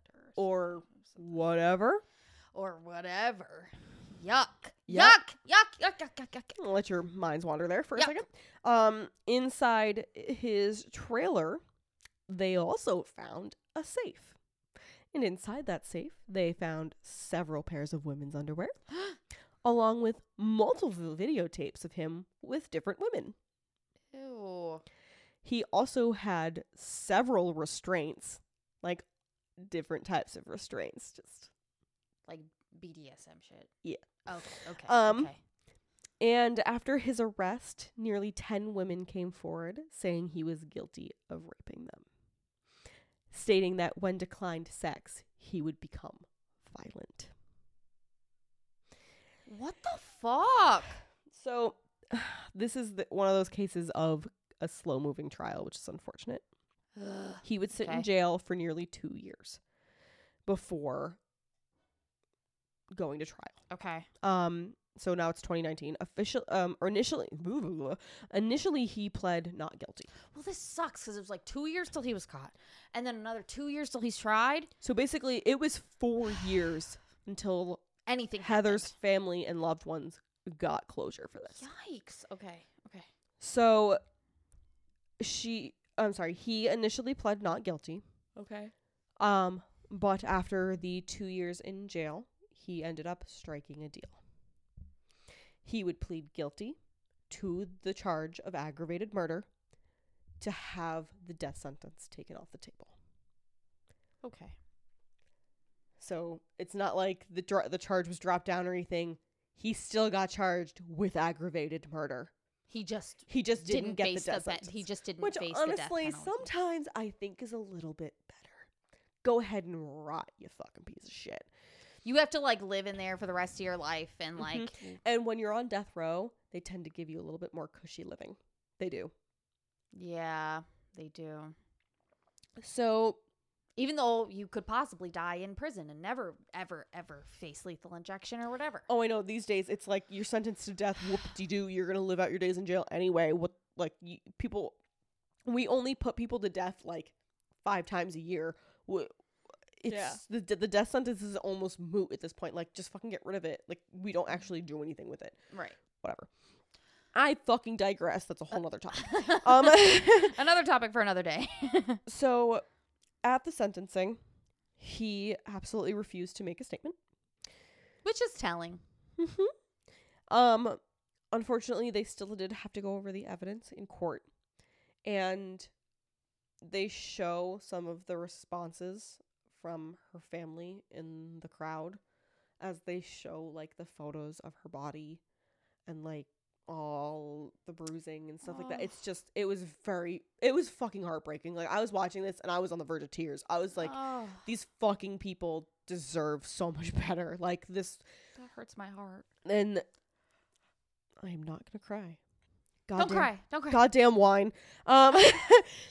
One thing, and this, God bless Carmela. God fucking bless Carmela. Okay. This woman, balls of steel, Okay. was allowed to make a statement. Yes. Standing in front of the courtroom, she was allowed to address Daniel Myers. Yes, queen. And it was a very short and sweet statement in which you can watch this. They show it as she says it. She said, and I quote, "I want you to know, Daniel Myers, I do not forgive you. No one in this room can say that they forgive the devil. I'm excited for your future. I know it's going to be a short one. I hope you rot in hell, you piece of shit. And then she took a seat. Yes. I literally would have fucking standing ovation, like, hands above my head clapping. Would have been like, yes, queen. The judge is like gabbling. He's like quiet in the courtroom, and there are these two girls in the back. Yeah, queen. Fucking yes. It, like, in just, like, watching her, and it's like heartbreaking but empowering. It was sus that she moved to Florida. It was sus. Which she does later explain in one of the interviews. Okay. Because people immediately started looking to her as a suspect. Because that's the she thing. was the girlfriend. And so it was obviously not the police, but the general public. Mm-hmm. And I did write it later on, but I'll explain it now. She said basically that every time she would go out in public, People be like, you killed her. people would be berating her, threatening her. She couldn't go anywhere without people verbally harassing her and threatening her. Okay. And she just couldn't take it anymore. She was like, this is the woman I loved and everybody thinks I killed her. Like, I can't do this. I can't. Yeah. And so she left. That makes sense. Did they ever say why Heather went to his house that day or to his trailer that day? So, Are you getting to that? Don't explain it too early. I mean, I can explain it now. It's fine. Okay. So basically, that was the day that Heather had found out she had failed her first round of the nursing exams. And she had been visibly upset at work. Mm-hmm. Daniel wanted to, quote, console her. And Have sex with her. AKA. and invited her over to try and cheer her up. And AKA have sex with her. basically wanted to have sex with her. And I'll explain a little bit more in a moment. Okay. But I'll answer your question now because I do have an answer for that. Thank you. So Lord. Okay, there we go. So It moves. actually, you know what? I can just finish explaining that now. Jesus Christ. It's literally not this bolt, but the next one. So basically, they ended up finding out later on that Daniel actually confessed to a fellow inmate. That he had done it. He said he killed her after she laughed at his advances, saying all he wanted was to console her for failing her exam. But she turned him away, and he was angry. I want to console you by putting my dick in you. Literally. Fucking piece of entitled shit. What the and like thinking that someone would like want that. Mm-hmm. I'm sad because I now have to start all over with my career choice, right? And what all you want to do is put your penis where it don't belong. Well, she won't have to start all over, but she has to try. But she has to take the test retake again. these exams, which are very expensive and they're Yes, very difficult it's so to pass. expensive. And here you are being like, haha, let's console you. Also, let me put my penis in you. To make you feel better, he was sentenced to life in prison without parole. Yay. And got an additional 20 years on top of that life sentence. Yay. Heather, good on you for laughing He at gonna him. die, and then his soul's gonna stay there for 20 fucking years. And then he's gonna haunt it for 20 more years. Good for you, Heather. We're still not done. There's Oh just my God. there's just a teensy bit more here. I told you this is a wild fucking ride. Just a little bit more. So the solving of this case actually led authorities to take a look back at another death of another Whirlpool employee. On March 1st of 2009, authorities were called to the home of Leanne Sluter by her boyfriend when he found her dead in their bed at home. Authorities discovered Leanne had died from a gunshot wound to her chest, and her death was ruled as suicide. The gun was found laying next to her. It appeared self-inflicted, and that was basically that. There was no other evidence. Okay. It was They were just like, she open and committed shut. suicide. It was like, you know, she was dead in bed. The gun was next to her. That was that. Okay. Problem was, her boyfriend was Daniel Myers, who was also her child's father. What? So Leanne died from a .22 caliber bullet. And while it did match the gun that was found next to her, the gun was a rifle. And it was a long-barreled rifle. Oh my God, I hate when people say that you could commit suicide by rifle because you can't. You have to hold it so far away from you. They said, oh, and unfortunately the problem that they ended up having was that while they were allowed to reopen the case, it was initially ruled a suicide. It was not treated like a crime scene. So they didn't have the same evidence or They did not collect evidence. They did not take photos. It was open and shut suicide. Ugh. So despite their best efforts and some obvious, suspicion, there was not much they could do. They said that even though it was a long-barreled rifle and it would have been extremely difficult for her to shoot herself center chest, holding it out in front of her. Mm-hmm. And also the fact that the gun was found lying directly next to her. That's not where it would have fallen. I'm sorry. If you shot yourself in the chest with a rifle, it probably would have flung across the fucking room or at least like fallen onto the floor and skittered away or something. It was like laying perfectly next to her body. They also ended up speaking again to Leanne's family, who turned over a supposed suicide note that Daniel gave them and said Daniel gave them. Excuse me. Supposedly this note was written by her, and it said how unhappy she was and that she just wanted to die and wanted the pain to stop. You can write things under duress. They do not believe she wrote this. Yep, you can write shit under duress.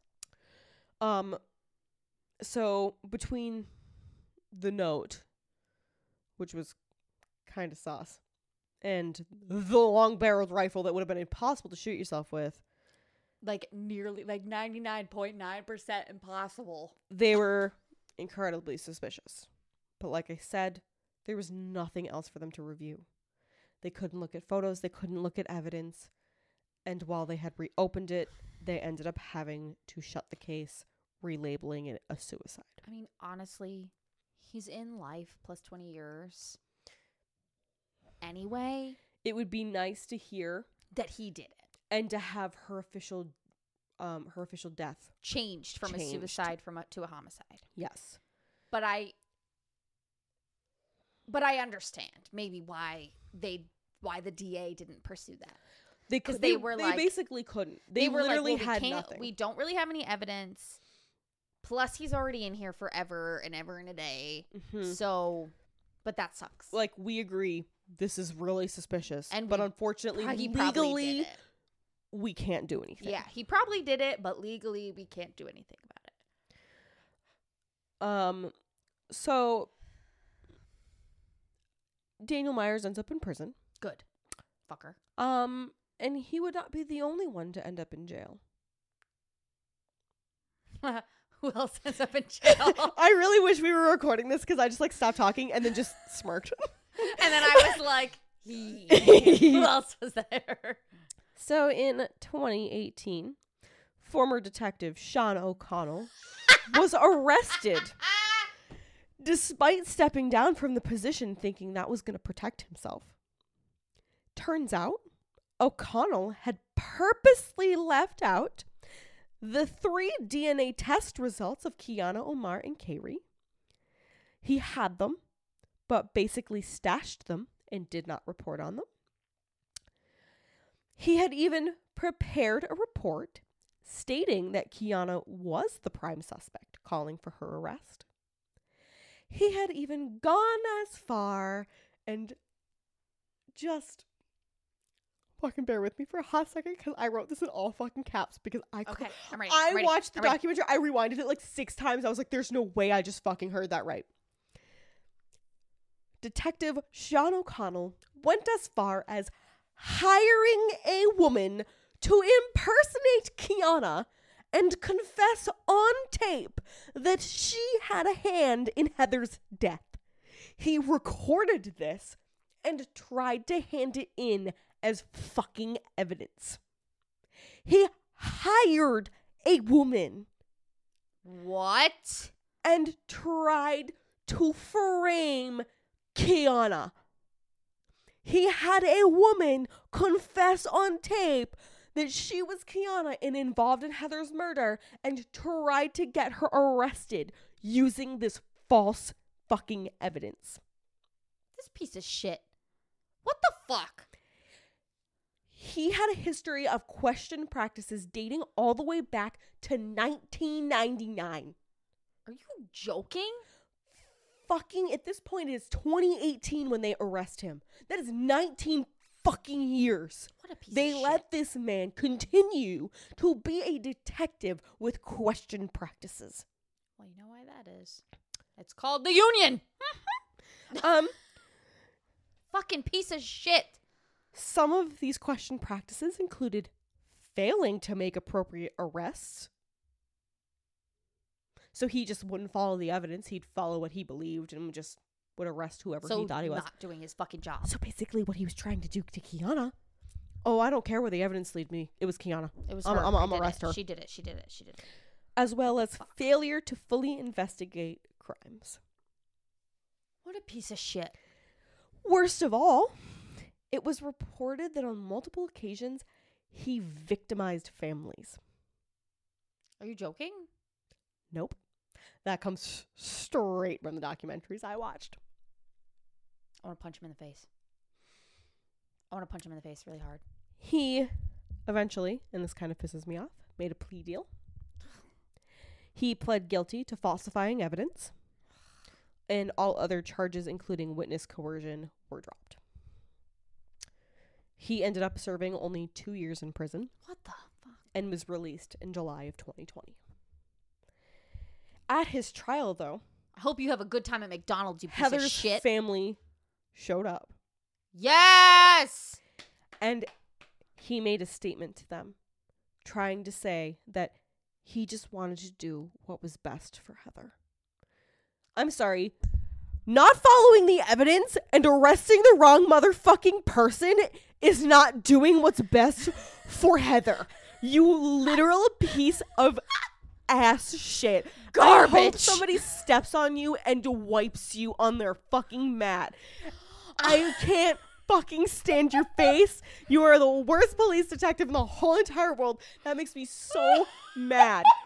So Nicole mad. just full on grabbed her mic. Like, mic grab. Like, held it in her hands. And she says this. It makes me so mad. This case was so easy. It was right fucking there. And he just failed to follow the motherfucking evidence. He had it. He could have solved it in months. And instead it took And him, he would have been the hero detective who solved it. Yep. And instead it took them 2 fucking years and his fucking quitting and then getting arrested for them to solve it because he just fucking didn't care. He had his own agenda. Yeah, exactly. He had his own fucking agenda. And it pisses me off so much. And I think he should have served way more than 2 years in jail. He took 3 innocent people and dragged their names through the mud. Kiana talks in interviews about the fact that this has affected her life horribly. Well, because everybody sees that and is like, People you did it. Well, she can't get jobs. She can't get places to live. She said that while a lot of this was happening, she had to live in fucking motels with her children because nowhere would rent her an apartment. If you Googled her name, all that came up was that she was a fucking murder suspect. I would have sued him hardcore. They had no evidence. I would have sued him. Sued him. Give me all your money. It just makes me so mad. These people were fucking innocent. You never give the name of a suspect. Even if you have, even if you had the DNA like Daniel Myers, you would never name drop like that. No. What the fuck are you thinking? He had his own agenda. Exactly. And it makes me so mad. So fucking mad. Like, Well, can you imagine how badly he was treated in prison? A cop in prison. Uh-huh. Like, just, and that's why I don't think 2 years was enough, bastard. Sorry. Breathe. I'm mean, here I am. I'm like, good on you, Heather. Good on you. Fight him. You don't want it. So, just a little wrap up here. Now that I have taken a sip of wine and Calm down. cooled myself the fuck down because I'm still kind I'm of heated. I'm so And upset. this case makes you fucking mad. I remember reading the first articles I read, and I was like, "What? Are you serious?" And then I started watching the documentaries, and I was like, "Oh my fucking god!" And I'm sitting on the couch next to Ryan, and he's like, "What on God's green earth are you fucking doing right now?" And I was like, I'm upset. "This is awful." And he's like, "Okay." He's like, oh, okay. He's like, "I don't know what you're talking about. You haven't told me anything that's going on, but okay." So after the trial, Jen and Carmela made up. Because at this point, Jen had pointed fingers hardcore Carmela, and she knew it, obviously. And Well, what are you supposed to do? well, and this is where, like, you can tell Carmela was just a good fucking person. Because when Jen was trying to apologize, she actually stopped her and was like, "This was your sister. This is your family, your best friend. Like, I do not blame you for your views. When something like this happens, normally I'm the first person that you look at. Like, I cannot blame you for how you acted." I just wish that like in all of this time they would have properly solved her motherfucking case. properly excluded me from the proceedings because I had no involvement. I wish that had just been the way they had gone the first time. So they basically just said, it was a crazy time. Things were all over the place. They cried together. They hugged. And they have made up. My heart. There's no bad blood. Oh. One thing, and you actually kind of touched this, was Detective Katsopoulos said that the real hero in the case is Heather. If she had not fought back, if she had not fought as hard as she did, they would have never had the DNA evidence. Yes, Heather. Because that was their smoking gun. Fucking smoking gun. It was that was the case. It made the case. They had all of this stuff, but nothing was concrete. And they didn't have David's DNA in the system. Basically, and I don't know if you've noticed, they never found the murder weapon. They never found bullets. They never found casings. All they had was the DNA. All they had was the DNA and the fact that he had recently remodeled parts of his flooring and bought a new mattress. I mean, honestly, DNA is like irrefutable. Like, how is your DNA? It's like, what? 1 out of like 9,999 people are going to have similar DNA as you or some fucking shit like that. Mm-hmm. It's very difficult to be like, why is your DNA here? And for them to be like, I don't know. Yep. So he basically said that her fight to live is the reason she managed to get justice in the end. Heather. And that she was a strong fucking woman. Yes. And she's gone way too soon. All it makes me her daughter sad. needs to know is that her mom fought to get back to her. Her mom fucking just she gave her everything like for hell her to get back to her. Because as sad as it sounds, that's probably what she was thinking. Was I can't die here. Like, I gotta see my kid. I need to take care of Mackenzie. And she did. In And the so, end, like this, he did what he did, and like there's no taking that back, obviously. But as well as she could, she got justice for herself. And she knows that, and her daughter knows now that she did not abandon her. That she fought. So her daughter would probably be about 12 years old now. Oh, she girl. And she does currently live with her father now. Okay. Richard. So thankfully he was, still in the picture, and he was a good guy, and it just didn't work out. Yeah. And just to give you a peace of mind, Daniel Myers is now rotting behind bars at the Mansfield Correctional in Mansfield, Ohio. Can I call him and invite him for a sit down at the windows and just give him the middle finger and walk the out windows? at the windows where you have the little phone and be like, "Fuck you, Daniel! Fuck you!" I'm gonna drive all the way to fucking Mansfield, Ohio, just to flip this guy off and then walk out. No words, just Like middle this. fingers. Like this.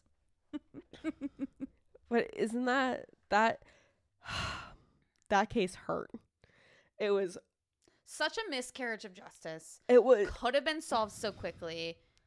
He could have been behind bars way before, and they would have had way more evidence had they not waited so long. And just because this fucking piece of shit cop Exactly. didn't wanted to follow his own agenda and didn't give a shit about the evidence, and drag these poor people through the mud that had nothing to do with it. The whole thing is just a giant miscarriage of justice, and good on the new sheriff and the new head detective. Thumbs up to you. Kudos to you for being actual fucking police officers. to be what we assume all police to be. Exactly what we need when we ask for help. When I call the police, if God forbid I'm fucking murdered, I'm hoping that my family has people like that. I'm gonna solve your murder faster than the police. No, I'd be like, they did it. I know too much about true crime. They did it. They're gonna hate me. I'm not gonna be murdered. They're gonna be like, bitch, you keep inserting yourself into the case. Now we're looking at you. I'll be like, fine, look at me, rule me out. Let's keep going. I'll give you my DNA. I will give you whatever you fucking need right now, but it wasn't me. That's my best friend. We gotta do this. We're not gonna stop. We're not gonna stop. And good on her sister for being like, this cop is not doing the right thing. Mm-hmm. I mean, honestly, at that point, I would have hired a fucking PI. I would have too. At that point, I would have fucking hired a PI. And not waited for this piece of shit. I would have been like, if you're not going to use the hard-earned tax dollars that I pay your salary fucking with to do the right thing, I will pay more money to this person who's actually going to do the job I want them to do. Who's actually going to do the job that I asked them to do because they're being paid my money. Mm-hmm. Yep. What the fuck? He did not serve enough time in jail. That cop. No, that's what drives me nuts because Good luck at McDonald's, you piece of shit. When I was watching the MTV True Crime, MTV True Life Crime. That's a fucking mouthful. Oh, but they do the True Life other stuff. They do a lot of True Life. They have a whole series that is True Life Crime. I'm sorry, guys. I just smacked my fucking... She is so excited. She was like, bam! No, but okay, that makes sense. Because they used to do True Life stuff all the time. Do. I don't have MTV anymore, but... Yeah, because when I was trying to find it, it was really freaking difficult because it's a newer spin-off of True Life. And I don't know if they even air that shit anymore.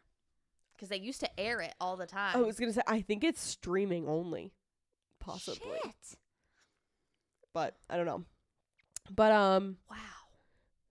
But what I was going to say was the fact that when I watched the MTV True Life Crime episode, he also sat down with Kiana, and what she said was, at this point, I think the episode came out, it was either last year or the year prior. It was 2020 or 2021. She said it still affects her to this day. Which sucks, even though she's not a suspect anymore. They literally caught the person.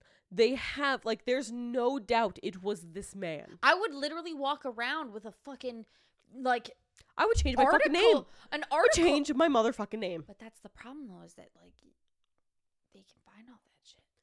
Because it's awful. She said it's hard to get jobs.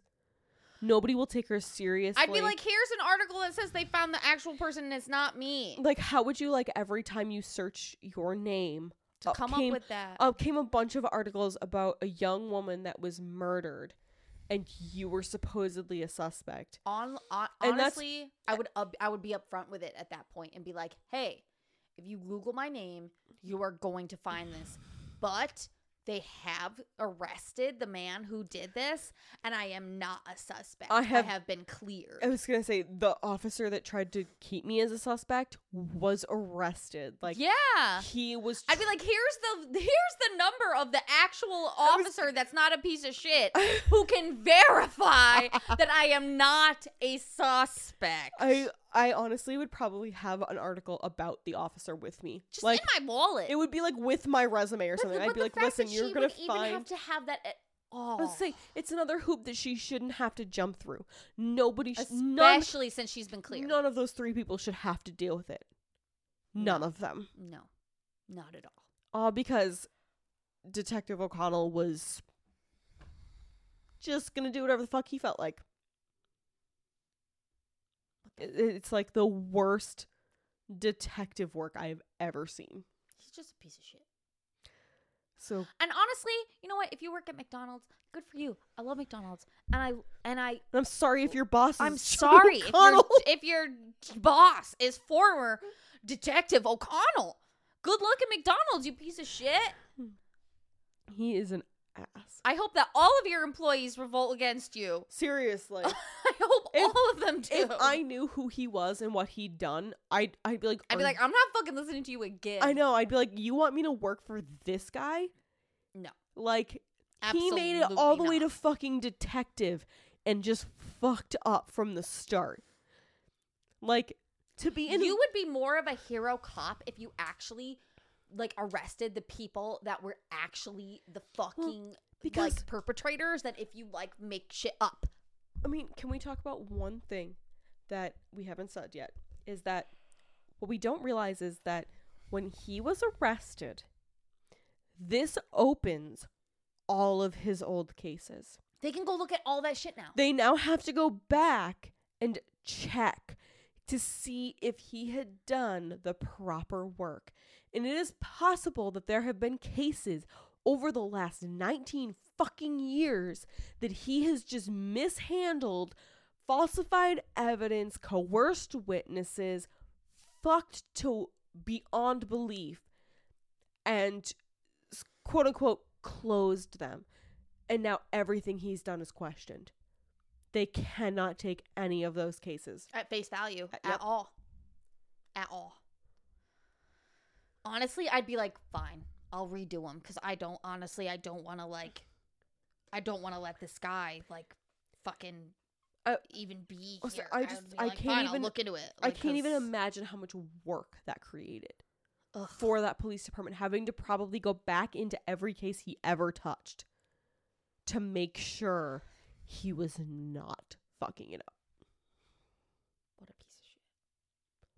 Like, But Heather did get her justice, and it was because of 2 hero cops who are not pieces of shit, no, they did a very good job. who followed the actual evidence Yep. and And procedure and just fucking did their jobs. got her what she deserved. Like, and got it, that piece of shit in it jail. took them months. Yeah, because what are they supposed to do? They have to, like, go through all of this evidence again. Basically, the only reason it wasn't even shorter of a time was the fact that they had to go through all of his bullshit and eliminate the fucking 5 people, the 3 that shouldn't have even been suspects and the 2 that he never looked into. They had to go and do all of his work for him because he never fucking did it. He never did the right thing. That sucks. And I just am so happy that Heather was given justice, that they managed to track this person down, that somebody actually took this case and handled it with care and Yep. properly allowed Heather and her family to rest. Yep. Like, that's all I gotta say.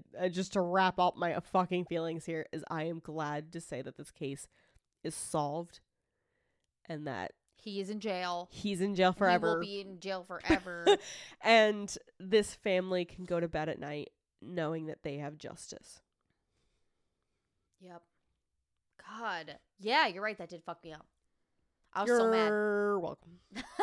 Major bummer in the corner. Yep. I honestly was thinking about that while I was typing my notes. I was like, ha ha ha, Major Bummer standing behind me right now. Well, honestly, Major Bummer is like, he's like sneaking in. He's like, ha ha, but it's solved. I know. The only real Major Bummer is when it's never solved. And you don't Oh, I know, what that happened really with it. hurts. So, I say, if this case was never solved, that would have killed me. no, I know, especially if you notice if there's been a miscarriage of justice. Yeah. Because of the police. Those are the worst cases to report upon. It's like, well, here's all the reasons the police fucked up, and then the case was never solved. So, yeah. So there's that. And you're like, those are what? all right. And you're literally doing your research, being like, what the fuck? Okay, sorry. Macy's very. Now that we have expressed Macy's very passionate. how we feel, Macy's very passionate. we are passionate for justice. I am. Justice. Justice. It's like Esmeralda in Hunchback when she goes, justice. Justice. My voice cracked. You've never seen that movie, probably. No, I haven't. Fuck you. Haha. Sorry. You should watch that movie. It's Probably. so good. It's the best Disney movie. I was gonna say, And is your it boyfriend Disney? agrees with me. Esmeralda. On my list. Is it on Disney Plus? Yes. Okay, let's make it happen. It's made in the 90s. So Got it. definitely. Made It has the most sophisticated music, most time period authentic music. Ha! How do you not know this? I think the sad thing is I can't even picture it right now. Count Frollo, Hellfire, Darkfire. God, it makes me so sad you don't know this. Listen, Macy, you gotta tell our listeners where they can find us. Okay, now that I'm thoroughly disappointed by my references. Okay, you can find us on Patreon, www.patreon.com/BuzzkillersPodcast. We have 2 tiers of patrons. If you want to join our patron glass, I can't fucking talk. $2, $1. Cheap days. We are cheap dates. We give you exclusive content. It's kind of like a blog for us. We post all sorts of fun shit. You also get a Patreon exclusive episode every month. And if you join the $2 tier, you get a handwritten card from us with Buzz Killers stickers that you can only get from us. So there you go. Think Wait. about it. I'm sorry. Do you know Esmeralda now? I did a Google thing. I have to interrupt here because, wait, isn't Esmeralda from The Hunchback of Notre Dame? That's what I said. Well, you said the movie was Esmeralda. So I was like, wait, what? I was very confused. No, it's Hunchback of Notre Dame. See, I tried to watch that movie. I didn't like it.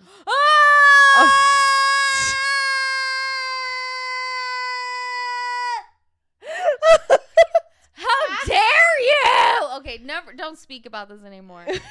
That makes me so mad. Don't speak. Shh. I'm just gonna laugh when you talk about this stuff.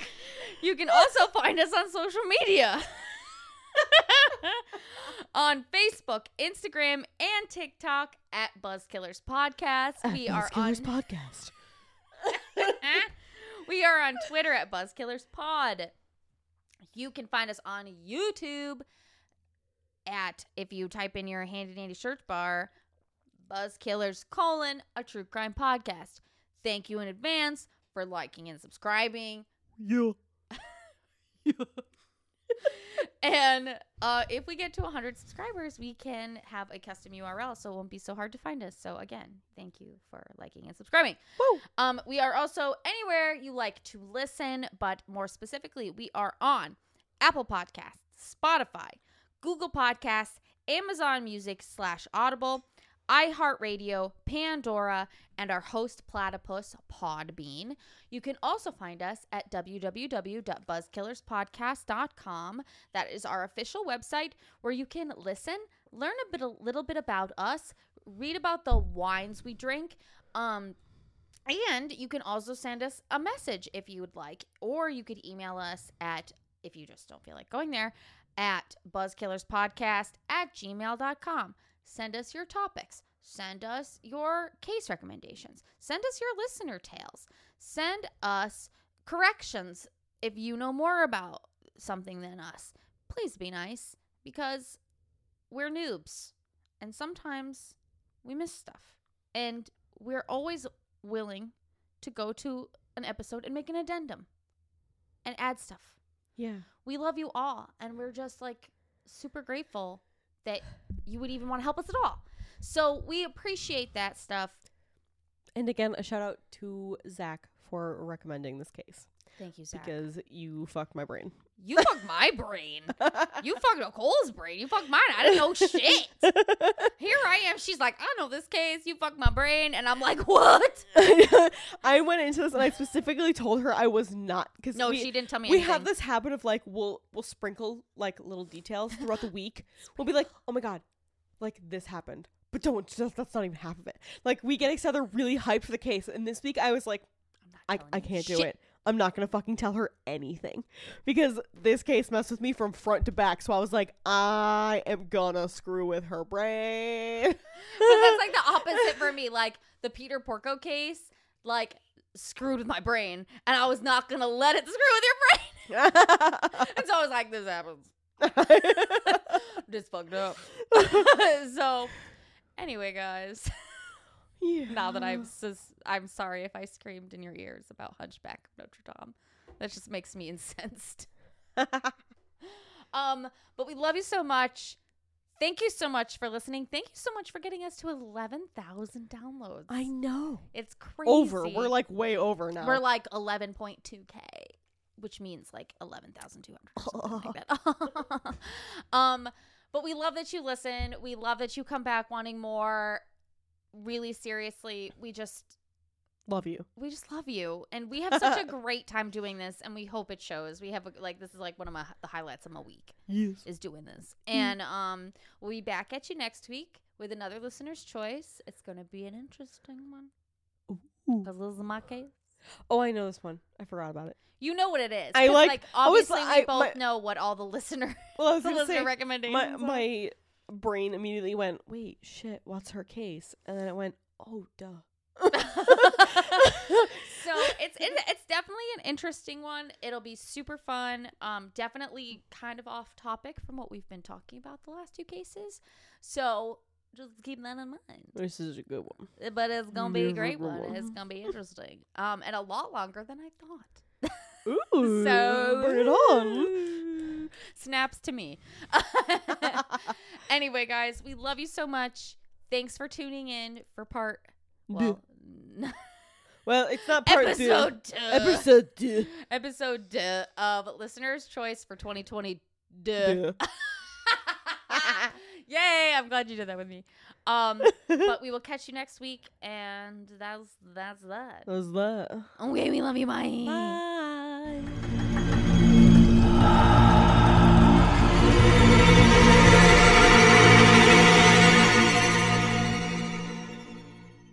This episode is brought to you by BK Creations, LLC.